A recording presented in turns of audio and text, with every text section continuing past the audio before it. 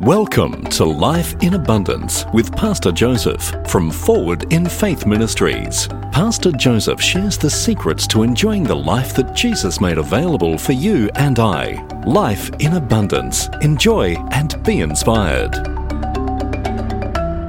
This week's message is entitled, Don't Lose Hope. Don't lose hope. We are taking our reading from the book of Psalms chapter 9 verse 18. The Psalms chapter 9 verse 18. Let's take it first from the Amplified Version.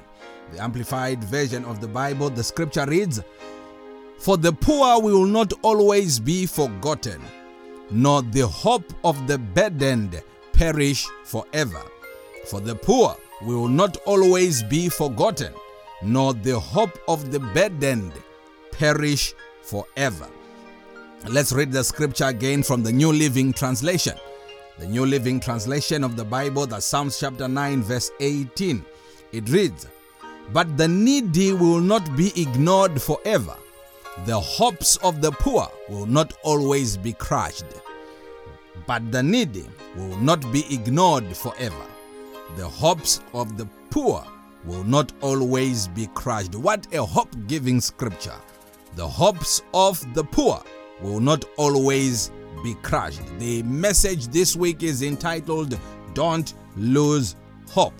Don't lose hope. And the scripture before us is encouraging us that yes, things might not be right in this particular time, in this particular season, but it's not going to be like that forever. The hopes of the poor, they will not be crushed. The hopes of the burdened, the hopes of those that are carrying heavy burden will not perish forever. Now, what is hope? What is it that we call hope? Hope is simply an emotion or a sense of expectation. It is an expectation of a change of situation, an expectation of a change of circumstance. Hope is an anticipation, which is a looking forward to something good. It is when one expects that something better, something good is going to happen. Hope is always in the positive. Hope is optimistic. You cannot hope in the negative. Hope is always in the positive. And the opposite of hope is hopelessness or despair.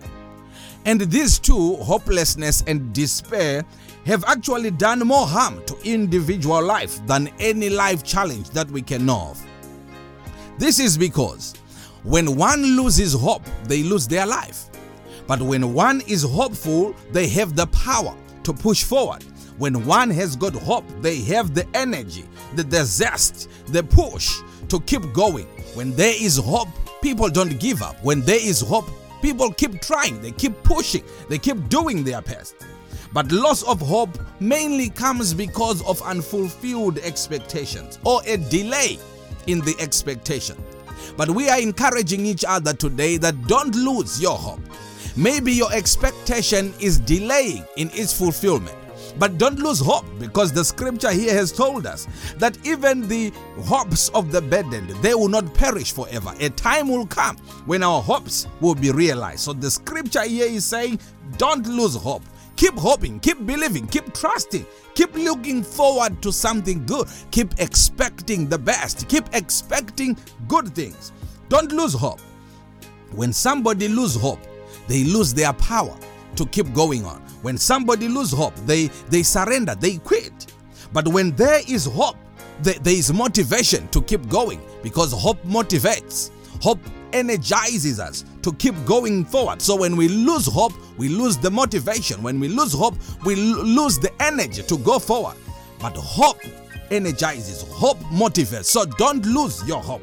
Hope saves. The Bible says in Romans 8:24, we are saved by hope. So hope saves, and hope will never disappoint. So we are saying today, don't lose hope. Even in the midst of this crisis, in the midst of all things that are not working well and right, don't lose your hope. Keep expecting the best. Keep expecting good things. Your hope will not be crushed. Your hope will not perish. Your hope will be fulfilled. God bless you so much, and have a blessed week. Till we meet again next week, keep living life in abundance.